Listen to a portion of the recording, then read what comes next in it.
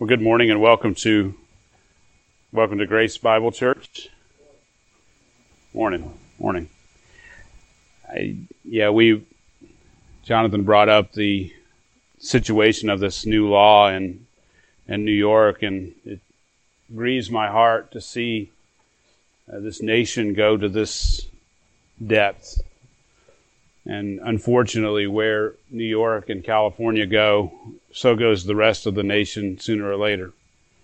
And so we find ourselves as Christians standing against what the world wants. And in one sense, there's a sadness there. There's a sadness that comes when knowing, in a very real sense.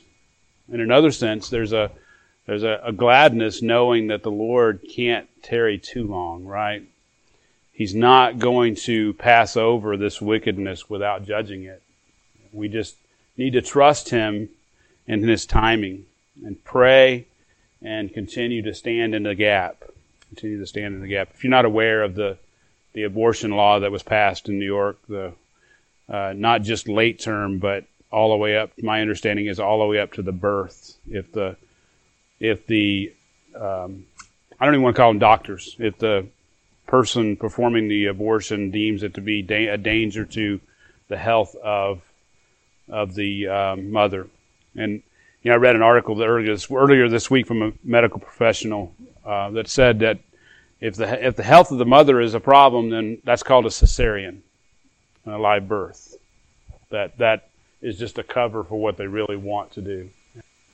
It's just sickening, saddens me beyond belief. Well, let's get started this morning, and let's dive into our series we've called the Foundations of Grace. Foundations of Grace. A couple weeks ago, we began to look at what is our philosophy of ministry at Grace Bible Church Gainesville. And we are taking the next few weeks to establish this philosophy of ministry.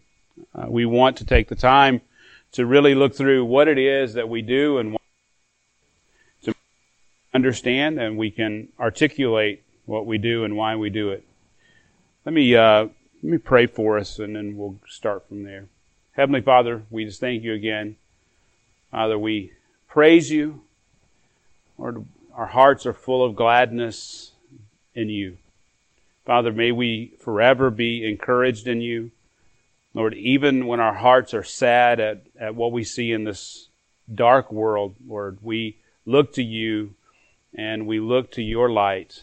Father, may we be, as the scriptures say, lights in this dark world, shining forth your gospel, Father, so that people would come to know you. Father, we know that it's in the midst of these dark times that your light shines even brighter. The light of your gospel, the good news of the Lord Jesus Christ, who came and died for our sins, who came and walked on this earth in perfection, yet went to the cross, Lord, so that we might be free. We who are enslaved to sin, might be free to righteousness. Slaves to the Lord Jesus Christ. We praise your holy name. In Christ's name, amen. Well, this morning we're going to use 2 Timothy 2:15 is going to be our main text. Let me start in verse 14, and I'll read verses 14 through 19, just for context. Paul writes to Timothy, "Remind them of these things, and solemnly charge them in the presence of God not to wrangle about words, which is useless and leads to the ruin of the hearers." Verse 15, "But be diligent to present yourself approved to God as a workman who does not need to be ashamed, accurately handling the word of truth. But avoid worldly and empty chatter, for it will lead to further ungodliness. And their talk will spread like gangrene. Among them were Hymenaeus and Philetus, men who have gone astray from the truth, saying that the resurrection has already taken place. And they upset the faith of some. Nevertheless, the firm foundation of God stands.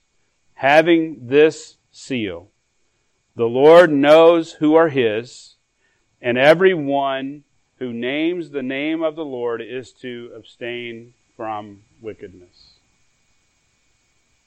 Well, we, as I said, are establishing the philosophy of ministry at Grace Bible Church. Last time, 2 weeks ago, Pastor Mark preached last week from Matthew 18, but 2 weeks ago we learned the importance of developing and following a biblical philosophy of ministry.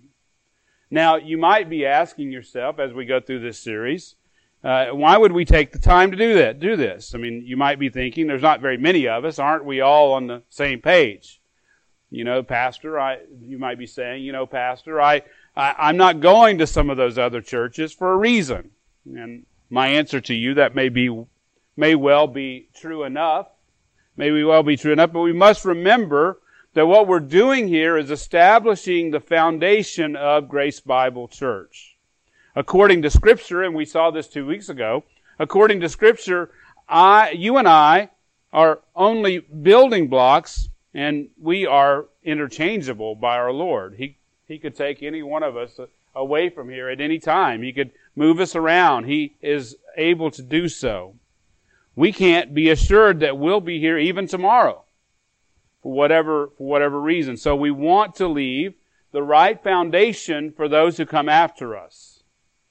There was a very popular business book written a few years ago, and the author identified a certain trait in the CEO. He called it level 5 leadership. This certain trait from the CEOs who led their companies to greatness. According to him, they possessed a paradoxical mix of personal humility and professional will. But here's what I want to impart to you. In that book, the author told of a CEO who helped build his company into a powerhouse that the CEO said of the company, he said, all I want to do is one day drive by that company and be able to look over there and say, I helped to build that. I helped to build it. He understood that he was just passing through and that he was just part of building that company. Now that's at a business level, but it's the same thing in the church. Christ, according to Matthew 16, the Lord Jesus Christ is building His church. And beloved, as such, we are just passing through. And we need to leave then a solid foundation in place for those who come after we are long gone. Now, 2 weeks ago, we defined philosophy of ministry. And we said that a biblical philosophy of ministry is the summation of biblical priorities that determine how this church or our church or Grace Bible Church is to function. Let me say that again. A biblical philosophy of ministry is the summation of biblical priorities that determine how Grace Bible Church, or any church really, is to function. Now, we gave 4 reasons why we need to have a philosophy of ministry at Grace Bible Church Gainesville. Now, let me give you those quickly. We found that a biblical philosophy of ministry binds us to Scripture. Now, we've seen, according to the definition, that a biblical philosophy of ministry is a summation of biblical priorities. Therefore, when we follow a biblical philosophy of ministry, then we are following God's plan for the church. Again, if we reroot that philosophy of ministry in His Word. Now, this is important, supremely important in an age where it seems hip or trendy to follow man's ideas for the church.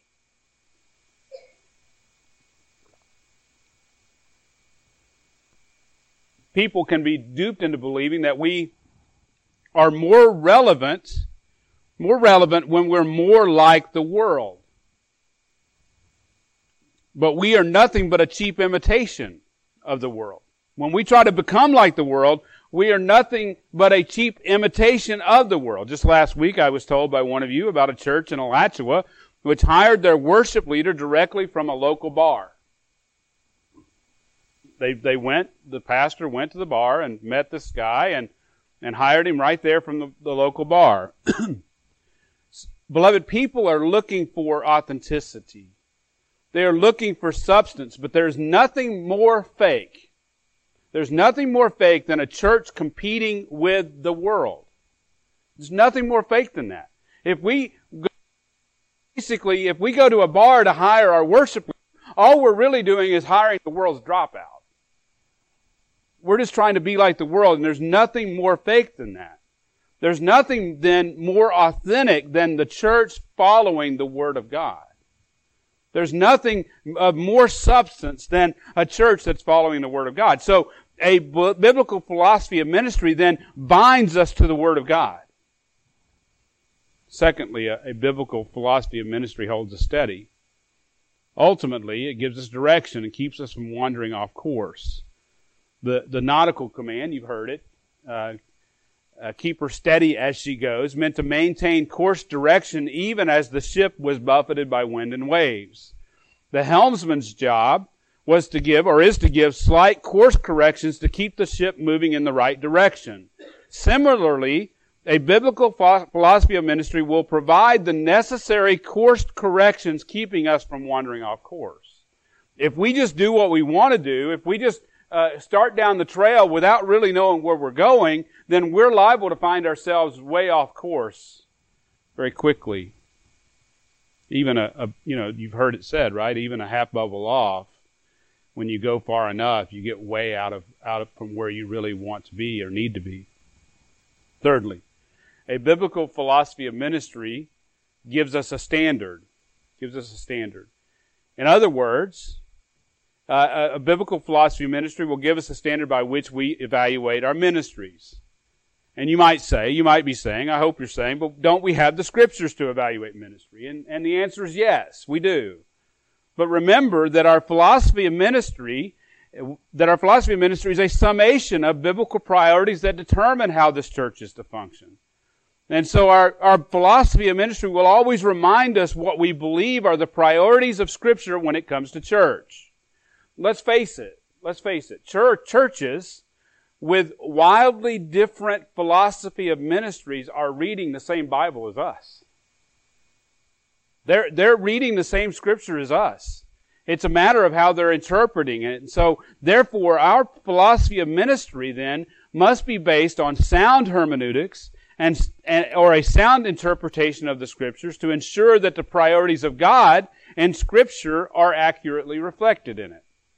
And if we do this, then that biblical philosophy of ministry will give us a standard by which we compare ministries to, or make sure that our ministries are what they need to be compared to what Scripture or the priorities of Scripture. Fourth, a biblical philosophy of ministry provides us a shield. Brethren, we will have people come into our church. We will have people come into our church that will want to go a different direction. They will have ministry experiences which don't have they will come from ministry experiences which are not the same or don't have the same priorities as Grace Bible Church. Some of these will be innocent enough, and it won't take, or some of these people, that is, will be innocent enough, and it won't take much to influence them in a more biblical direction. But there will be some who will be very entrenched, and maybe even in error. So we need to be able to point to our foundation, our biblical philosophy of ministry, and ask ourselves and them if their direction, the direction they want to see the church go, is a biblical direction. You see, our philosophy of ministry will help protect this church as we face these situations, because we will have it in writing what we believe and what we understand to be the priorities of Scripture when it comes to church. How we do church, that is. Now, 2 weeks ago, we started by looking at the first of 4 pillars which form the foundation of GBC. We saw that Grace Bible Church Gainesville is committed to 4 pillars which form the foundation of our philosophy of ministry. We saw first, 2 weeks ago, that we are committed to the exaltation of God. The exaltation of God. We looked at Isaiah 6, and we showed the 4 inevitable results when a church is committed to God's exaltation. First, we saw that we will recognize God's holiness and power. The text in Isaiah says that Isaiah saw God high and lifted up on his throne. He recognized the grandeur of the Lord God. He recognized his power and his dominion and his holiness. Now, beloved, when we as a church truly recognize God's power and holiness and dominion, when we see his holiness and recognize it, we will we'll quickly come to realize man's rebellion. And that's the second result. First, we'll recognize his holiness and power. Secondly, we'll realize that man's rebellion. This is the first clear implication. Man's rebellion began in the garden and continues to this day. You and I, outside in our flesh, if we are redeemed, we are still in rebellion against God. The world is in rebellion against God, especially those who don't know him. Isaiah realized his own rebellion. When he saw the vision of God, he cried out, "Woe is me! Woe is me!" God didn't leave him in that position, though, but he readied him for ministry by cleansing him.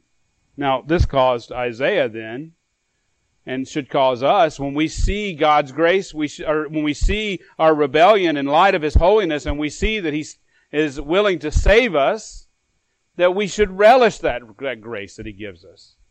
So that's the third result. We will relish God's grace. We'll come to love the fact that God has shown his grace and mercy toward those who don't deserve it. Beloved, we, in our rebellion against the holy God, we deserve wrath. We deserve wrath and hell for eternity. Yet God has shown his grace and mercy toward us. And if we understand that, if we understand the true predicament that we have when we don't know him, and the fact that he has saved us, when we come to understand that, we will come to relish, we'll come to love the fact that God has shown his grace towards us. And we'll want to see others come to know him in the same way. We don't deserve salvation. We don't deserve his grace. But when we come to see and come to experience his grace in our lives, we'll have then an insatiable desire to reveal his truth. An insatiable desire to preach the truth of the Word of God. That's the four results of the exaltation of God. I charge you,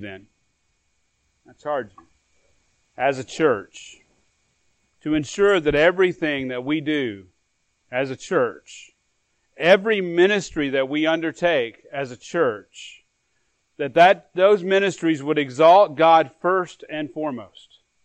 No matter what we do, from the preaching of the Word to the music ministry, to youth ministry, to children's ministry, whatever it is that we undertake, I charge you to ensure that those ministries first and foremost exalt God. This brings us to the second pillar, forming the foundation of Grace Bible Church's philosophy of ministry. We are committed to the exposition of the Scriptures. We are committed to the exposition of the Scriptures. Now, I've chosen 2 Timothy 2:15. Let me read it. Be diligent to present yourself approved to God as a workman who does not need to be ashamed, accurately handling the word of truth. Now, I could have chosen other texts to make this point, but I chose this one because it focuses on the preacher of the Word of God and what he must do. Beloved, this is based on the importance of the task at hand, the task of preaching the Word of God and teaching God's people the Word. I submit to you then that preaching the Word of God is the most important thing we do at Grace Bible Church. Everything else revolves around it. Everything else that we do, every other ministry that we have here at Grace Bible Church from now on revolves around the preaching of the Word from this pulpit. John Calvin understood this when he said this: wherever we find the Word of God surely preached and heard, and sacraments administered according to the institution of Christ, there, it is not to be doubted, is a church of God. So, according to John Calvin, according to this quote, that it takes the preaching of the Word of God and communion and baptism. Those are what constitute the church. Now, I want and I desire future leaders of Grace Bible Church Gainesville to be able to evaluate future preachers, future people who would come and stand here in this pulpit. I want the church to understand the right commitments so that the leaders can evaluate the right man for the job. I plan to stay with you as long as you'll have me. Don't get me wrong, but I realize that we are laying a foundation for the future. And we need to realize that our commitment to expository preaching, our commitment to preaching the Word of God, truly differentiates Grace Bible Church and will continue to do so if we properly define it. Let me say that again. We need to realize that our commitment to expository preaching truly differentiates Grace Bible Church from most churches around. It absolutely differentiates our church, this church, from other churches, and will continue to do so if we properly understand and define it. Beloved, we have to protect this. This is a treasure if we understand it. Now, before we launch into the text, let me define what we mean by, or when we say expository preaching. It's important for us to give a definition because expository preaching has become very, very popular of late. It's kind of amazing. I never thought expository preaching would become popular. But I don't want you to think that everyone has the same definition of expository preaching. Now, this exercise will help you not only evaluate our preaching, but it'll help you if you're ever in a position of searching for another church and you want to know if they value expository preaching or if they value the preaching of the Word of God. Now, let me start by giving you 3 types of expository preaching that I would say are not true expository preaching. The first type, this is not true expository preaching. So we're going to start with the negatives and then we're going to work our way to the positive.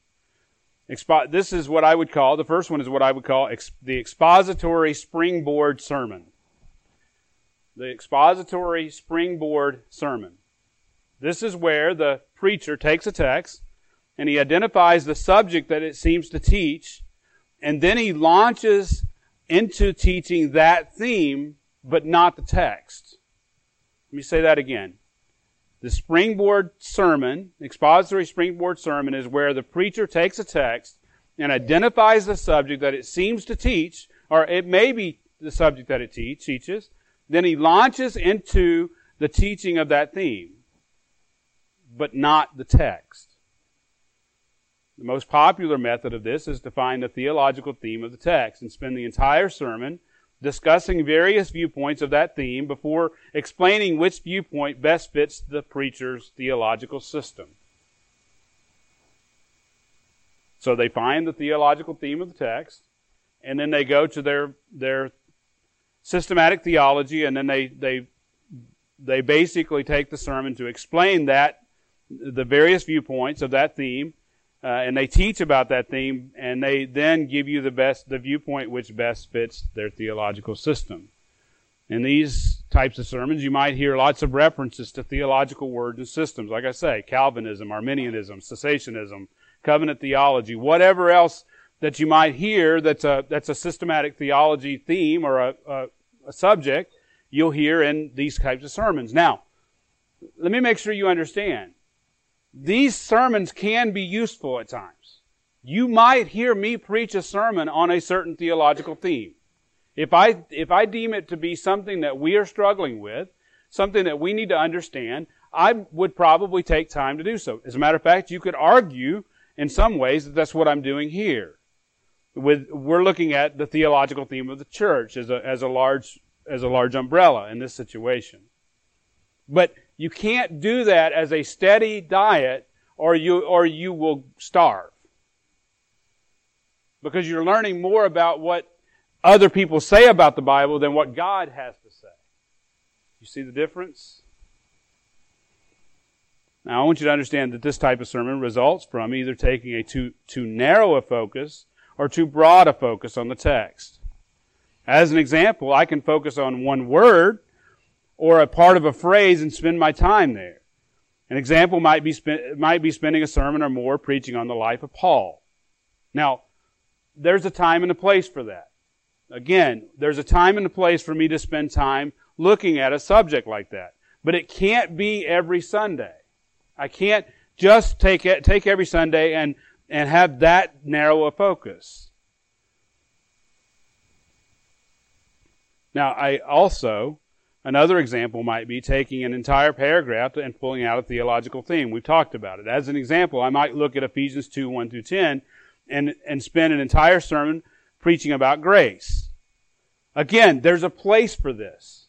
But it's not, we have to understand, that's not preaching the text. That's not preaching the text. That's preaching something about the text. That's preaching a theme in the text, but it's not preaching the text. There's a big difference. The second type of expository sermon that you might hear is the expository word study sermon. This is where the preacher takes a text and identifies a few key words which are defined, many times poorly defined, and he preaches those. He takes those definitions to determine the meaning of the text without regard for the grammar or context of the passage. He forms the sermon based on or from those word meanings. Now, what we have to understand is, the key here is understanding that he's using these word studies in order to form his understanding of the passage. And he's ignoring, if you will, the context of the passage and the history of the passage, the context, historical context, and the grammatical construction of the passage. And so he's just using these word studies in order to form his sermon. Again, word studies are useful. They're very useful. I do them all the time. They're useful in forming our understanding of a passage, but this can't be the extent of our exegetical study. We have to have other things involved. Now let me give you a third one. Let me give you a third one that I see. It's called the expository history lesson sermon. The expository history lesson sermon. This is the sermon which explains the history surrounding the text, but never seems to leave the past tense. It never seems to leave what's going on in the text at that point. Therefore, it never helps the modern audience. They come to know more about what's going on, right? They come to know more about the history, but they never understand the modern significance of the text. You see, the true expository preacher must bridge the gap. He must help us understand what's going on in the history. He must then use the grammar and the definitions of the words along with the grammar and the context to then bridge the gap to a modern audience to help them understand the implications of the text today. Now, as I've said, all of these three types, that is, are aspects of expository preaching, but they fall short of what I would say is the true definition of expository preaching. Now, it's interesting. I was kind of thinking about this morning when I was finishing up my preparation. The reason why we need to really be careful to explain what expository preaching is because preaching has fallen on hard times. What is being called preaching is not preaching at all. It's pep talks. It's someone standing up and basically telling you how you need to live your life. But it's not preaching the Word of God. It's not explaining the Word of God. Now that we've looked at we've given some poor examples of expository preaching, let's look at a good working definition. A good working definition. Listen to how Steve Lawson defines expository preaching. He says this is the true nature of preaching. It is the man of God opening the Word of God. That's interesting, isn't it? It's the man of God opening the Word of God and expounding its truth so that the voice of God may be heard, the glory of God seen, and the will of God obeyed. End quote. John MacArthur says it this way. This is how John MacArthur defines expository preaching. The only logical response to inerrant Scripture then is to preach it expositionally. By expositionally, I mean preaching in such a way in such a way that the meaning of the Bible passage is presented entirely and exactly as it was intended by God. Expository preaching is the proclamation of the truth of God as mediated through the preacher. End quote. Now, I want to give us a working definition of expository preaching. We can define an expository sermon as text-driven preaching, where the point of the sermon and its outline are derived from the correct interpretation of the text of Scripture arrived at through careful exegesis using the literal, historical, grammatical method of interpretation, and where the preacher carefully explains the God-intended meaning of the text, giving its modern implications. Now, I know that was a long definition, and I can give it to you guys if you would like to have a copy of it. But let me just explain. We believe, then, that expository preaching has as its primary aim to simply read and explain the text. As simple as that. The expository sermon, its primary aim is to simply read and explain the text. We believe that the only trustworthy source for specific knowledge and direction from God is found in the canon of Scripture, the 66 books of the Bible that you hold in your hands. That's it. That's the only trustworthy source of knowledge and direction from God. Nehemiah 8:8 says this: they read from the book, from the law of God, translating to give the sense so that they understood the reading. It's as simple as that. Expository preaching, then, is simply reading and explaining the text of Holy Scripture. Now, we believe, then, that the people of God need to hear the Word of God and have its meaning exposed so that they know how to live in a worshipful way toward God. That we believe that in order for you to understand how to live in a worshipful way toward God, that you need to hear the Word of God and have its meaning exposed. Because God has chosen to reveal Himself through His special revelation, the Word of God. And as such, we are reliant on His Word because we trust completely in its power to transform. 2 Timothy 3:16 says this: all Scripture is inspired by God and profitable for teaching, for reproof, for correction, for training in righteousness, so that the man of God may be adequate, equipped for every good work. As a preacher, beloved, I have nothing other to say other than what the text of Scripture says, helping us understand what the text of Scripture says. So then, the faithful preacher's primary work is to mine the text for its God-intended meaning using normal methods of interpretation, which we will define as the historical grammatical method of interpretation and exegesis. Now, I don't want to scare you guys off. I'm just using, when I'm interpreting Scripture, I'm learning about the history, and you do the same thing if you're interpreting Scripture. You're learning about the history of the text, the history surrounding the text. That's the historical method. You're looking at the construction of the words. You're looking at the meanings of the words. You're looking at how the phrases are put together in order to interpret what the God-intended meaning is. Therefore, if that is our primary work, we demand that our preachers and teachers work diligently to accurately handle the word of truth. It's a demand. I mean, if you're going to stand up here and preach and teach, or if you're going to teach a Bible study, whatever it is you're going to do, we demand that the hard work be done in order to understand what is being taught and be able to communicate it correctly.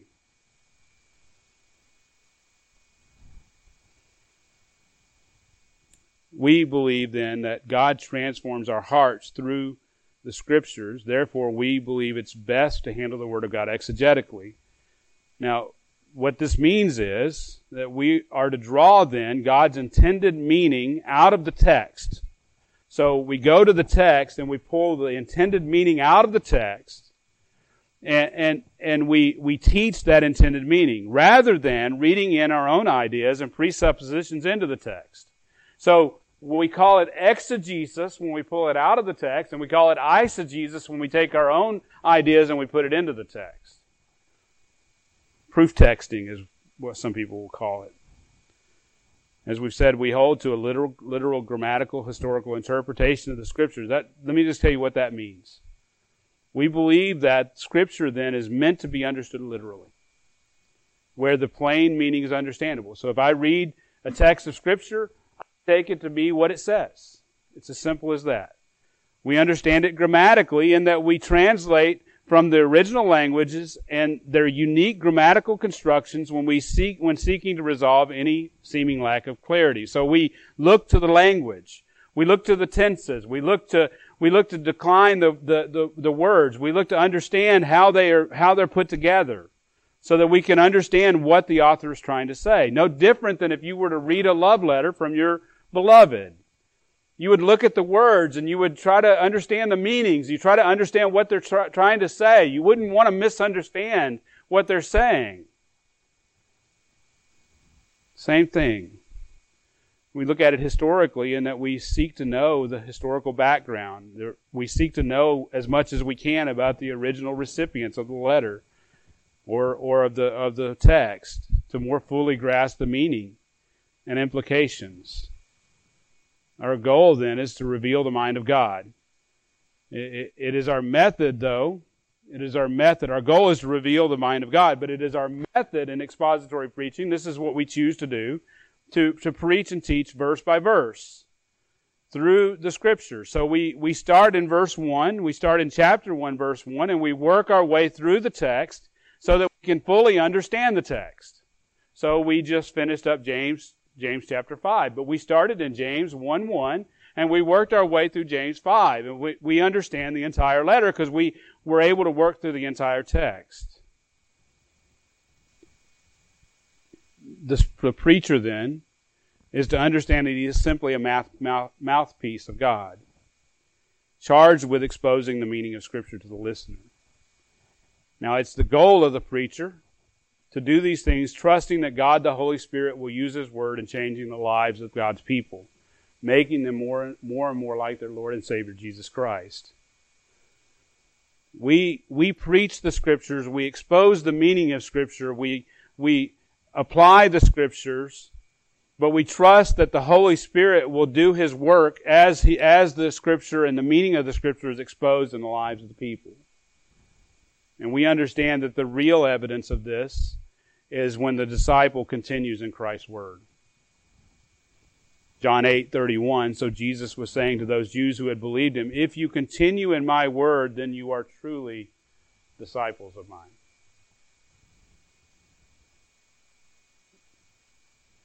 So now that we've defined what we mean by expository preaching, and we've shown its importance, let's look at 2 Timothy 2:15 and apply this text to Grace Bible Church.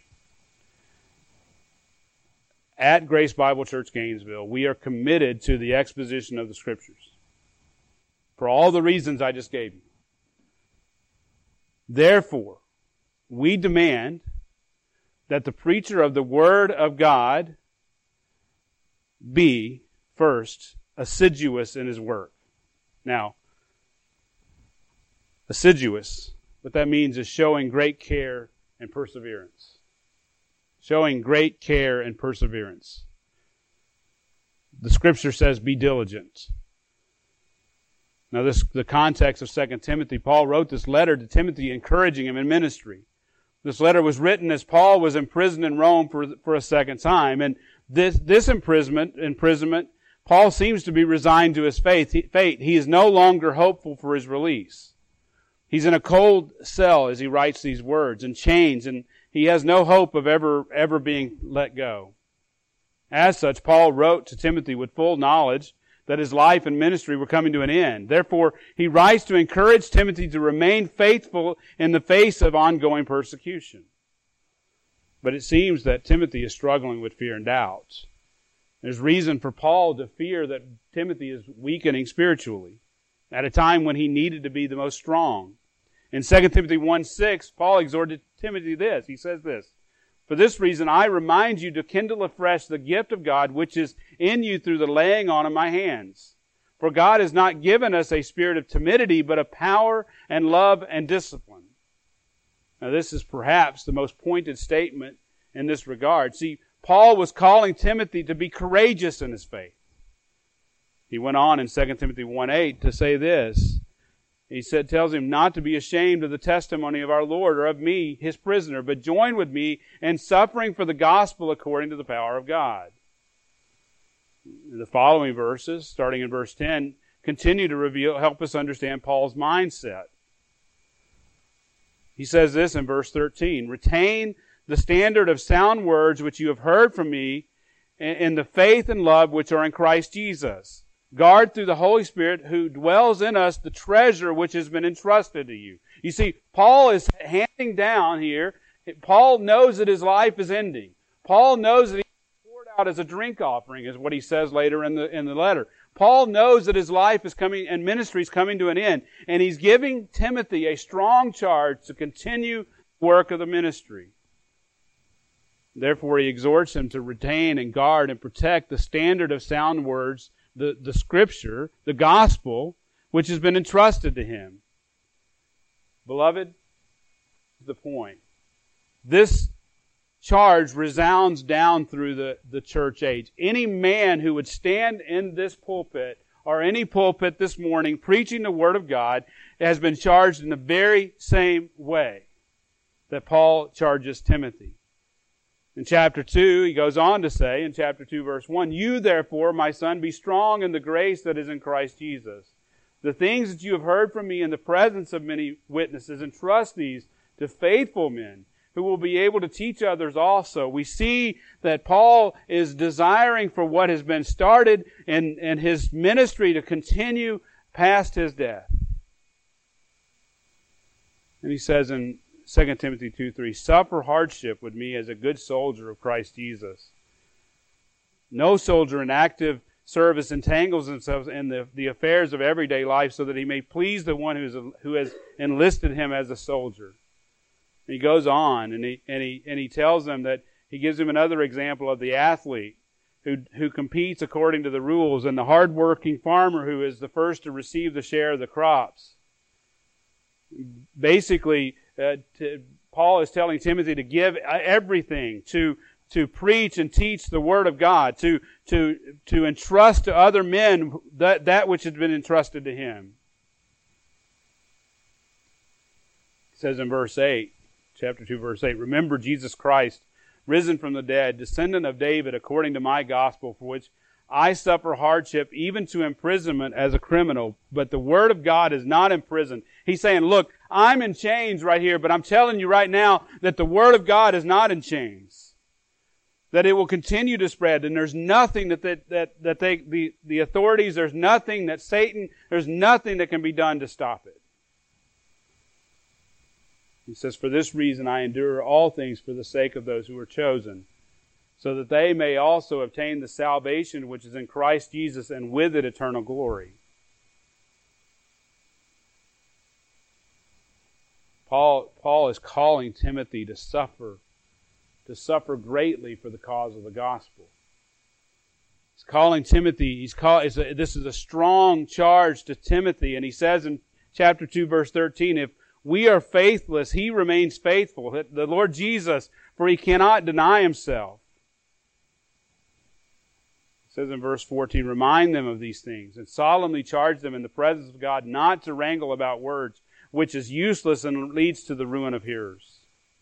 You see, ultimately, the point I'm trying to make to you guys is that this letter then is Paul's charge to Timothy and to every faithful preacher who would come after him to preach the Word of God, to protect what has been entrusted to them.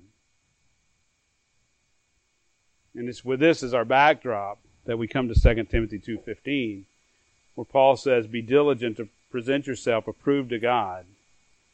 Be diligent means to be eager, zealous, to make every effort.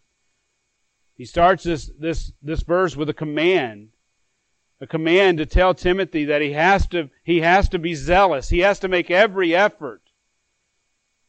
It has the idea of a zealous persistence to accomplish something. The teacher of the Word of God then must give maximum effort to impart God's truth completely and as clearly and unambiguously as possible.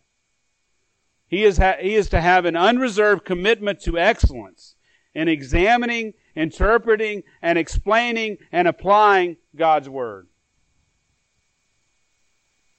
Paul commands Timothy to give his entire being then, to give everything to the work of handling the Word of truth.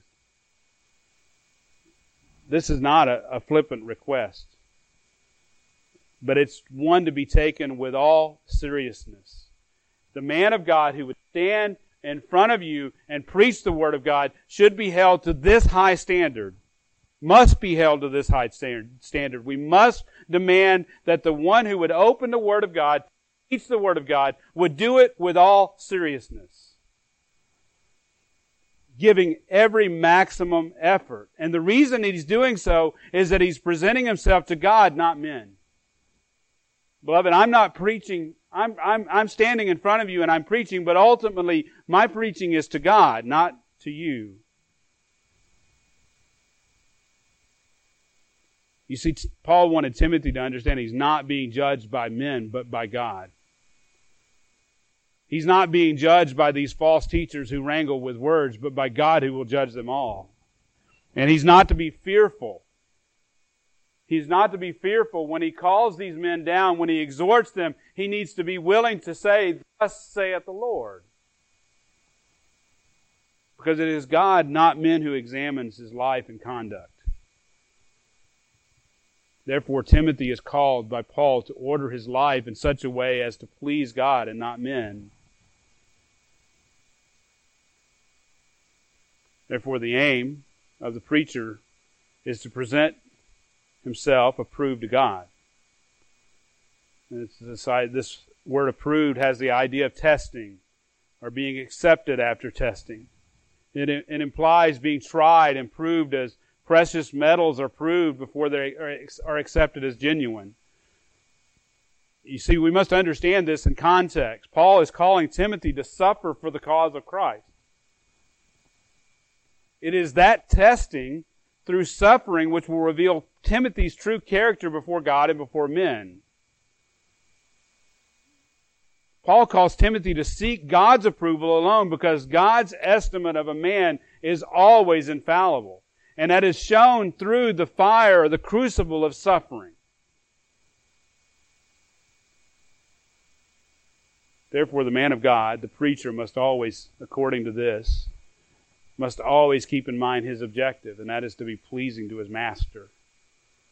Therefore, he must be diligent in his efforts to be pleasing to God. He must never default to speaking words which tickle the ears of man, but speak the words of sound doctrine. He must never bow to the pressures of man. Later in the letter, Paul tells Timothy in 2 Timothy 4:3, "For the time will come when they will not endure sound doctrine, but wanting to have their ears tickled, they will accumulate for themselves teachers in accordance to their own desires." Do I not have to tell you that that's exactly what's happening as we look across the landscape of this nation? I just saw an article earlier today that the Catholic cardinal, I think, Timothy Dolan, refuses to call out the governor of New York, Cuomo, because of this abortion law. He will not even call him out because he wants to tickle the ears of those men who ultimately put him where he's at. There's no other way to look at it. You see, God will always test His men. God will always put His man in place. And He will always test him. And he will be shown to be approved before God. Let's look at the second point. We are committed to the exposition of Scripture. Committed to the preaching and teaching of the Word of God. Therefore, we demand the preacher of the Word of God never be ashamed of his work. Never be ashamed of his work. Be diligent to present yourself approved to God as a workman who does not need to be ashamed, Paul tells Timothy that he's to present himself approved to God as a worker. Timothy's task as a worker and the task of every diligent preacher is one of difficult labor. The task of preaching the Word of God takes much effort and is to be done with excellence. According to Paul, the preacher of the Word of God will stand before God to be judged for his work. The lazy and insolent worker before God will always be ashamed before Him. This word ashamed can be defined as a painful emotion caused by the consciousness of guilt, shortcoming, or impropriety. The word can be defined as that painful feeling arising from the consciousness of having done something dishonorable. Therefore, the lazy and insolent preacher will always be ashamed before God because he will always come up short. He will always find ways to cut corners in this task of preparation. He will not be willing to spend the hours in the seated in the seat, reading, studying, and rightly dividing the Word of God. Said another way, he will find that task distasteful. H.B. Charles says this: a desire to preach without the burden to study is a desire to perform. End quote. Say that again. A desire to preach without a burden to study is a desire to perform. That man will have ample reason to be ashamed before God because that man is not willing to stay in the seat studying and understanding, rightly dividing the Word. The man of God must stay there until his task is complete. And if it takes more hours, then that's what it takes. If it takes early mornings, that's what it takes. Anything less is shameful. Anything less cannot be tolerated. Anything less might be pleasing to men, but will never be pleasing to God. Beloved, the man of God, the preacher, will always be a worker. He will always be diligent in his work because he understands the importance of the task. He will not be ashamed because he knows that his job is to be an unashamed worker. Oh, there'll be times he comes up short. There'll be times when he leaves the pulpit and he'll say, I wish I would have done this. John Stott says this. And he says this because of the importance of the task. And seldom, if ever, do I leave the pulpit without a sense of partial failure, a mood of penitence, a cry to God for forgiveness, and a resolve to look for Him for grace to do better in the future. End quote. The man of God will spend countless hours preparing himself for the task. And then when it's done, he'll look back and wish he'd spent more. Let's look at the third point. At Grace Bible Church Gainesville, we're committed to the exposition of Scripture. Therefore, we demand that the preacher of the Word of God be accurate in his work. Paul says, accurately handling the word of truth. Timothy is to be an unashamed workman who accurately handles the word of truth. The word translated accurately handle means to cut straight or cut right. It is used of a craftsman cutting a straight line, of a farmer plowing a straight furrow, of a mason setting a straight line of bricks, or of a workman building a straight road. I remember plowing the garden a few times, and my dad's looking at my rows and giving me a hard time because they're never straight. Or I remember a few times helping lay bricks, and I'd had to have my bricks taken off because I couldn't lay them straight. But the preacher is never, ever to have that said of him. He needs to be willing to do what it takes to accurately handle, to cut it straight. Paul was a tent maker by trade, and he may have had in mind the careful cutting and sewing of the many pieces of leather and cloth necessary to make a tent. This imagery then builds on the imagery of the worker. He must be willing to take the time and give the effort to make it right, to accurately handle the Word of God. It is important for the man of God to be accurate in his handling of the Word of God because of this. because it's a dangerous weapon. It's a dangerous weapon, which is capable of great danger if placed in the wrong hands. If the man of God is not careful in using and wielding the Word of God, he can do great damage. Hebrews 4:12 says, "For the Word of God is living and active and sharper than any two-edged sword, piercing as far as the division of soul and spirit, of both joints and marrow, and able to judge the thoughts and intentions of the heart." Beloved, that's a good thing. But if we wield it in a wrong way, if we don't cut it straight, we are in great danger of doing great harm. Let's look at the fourth point quickly. This is where we'll bring it all together. We are committed to the exposition of Scripture at Grace Bible Church Gainesville. Therefore, we demand the preacher of the Word of God be aware of his work. Be aware of his work. It's the word of truth. The material that this worker is to handle correctly is the word of truth. And only when he handles it correctly will he be unashamed. The word of truth can be used, or is used in the New Testament, as the gospel, the message of truth. Paul reminded the believers in Ephesus that he says in Ephesians 1:13, "In him you also, after listening to the message of truth, the gospel of your salvation." James speaks of the word of truth. In James 1:18, that the Lord brought us forth by the word of truth, so that we might be, as it were, the first fruits among his creatures.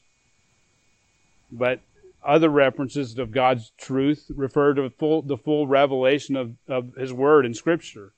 Jesus doubtless had this broad meaning in mind when he prayed to his Father on our behalf, "Sanctify them in truth, thy word is truth." In any case, Paul's point here is the same. When we preach and teach the Word of God, we are preaching and teaching the Word of truth. We're preaching and teaching the gospel, the good news. Because what we understand as the gospel, the good news of the Lord Jesus Christ, the good news that Jesus suffered and died on the cross, makes very little sense apart from the entire message of Scripture. They go hand in glove. The gospel can't be separated from the rest of the truth of the Word of God. Paul told the Ephesian elders in Acts 20:27, "For I did not shrink from declaring to you the whole purpose or the whole counsel of God." Beloved, we cannot shrink back from teaching and explaining the whole purpose of God, the whole counsel of God. This is the simple definition of what we have called expository preaching. That's a simple definition, just reading and explaining the Word of God, which is the purpose, the whole purpose of God. When we exposit the Scriptures, every aspect of God's truth is to be handled accurately as a sacred trust by those who teach it and by those who hear it. Do you understand this? This is a trust. I'm to be held accountable to teach accurately. You're to be held accountable to what's being said, to what's being taught. See, Paul completely understood this trust. In Colossians 1:25, he says this, "Of this church I was made a minister according to the stewardship from God bestowed on me for your benefit, so that I might fully carry out the preaching of the Word of God." Paul understood that trust that's going on here. He emphatically wanted to pass this trust along to Timothy, who would in turn entrust others with it. Beloved, as I've said, this is the tie to our teaching, or what we have defined as expository preaching. The man of God, the preacher of the Word of God, has been charged to preach the Word of truth. He has been charged to preach the whole counsel of God. He cannot shrink back from this without having innocent blood on his hands. Brethren, I hope it's clear that we are charged to preach the Word of God. It's a sacred trust. I want to end with a text that I could have easily preached today.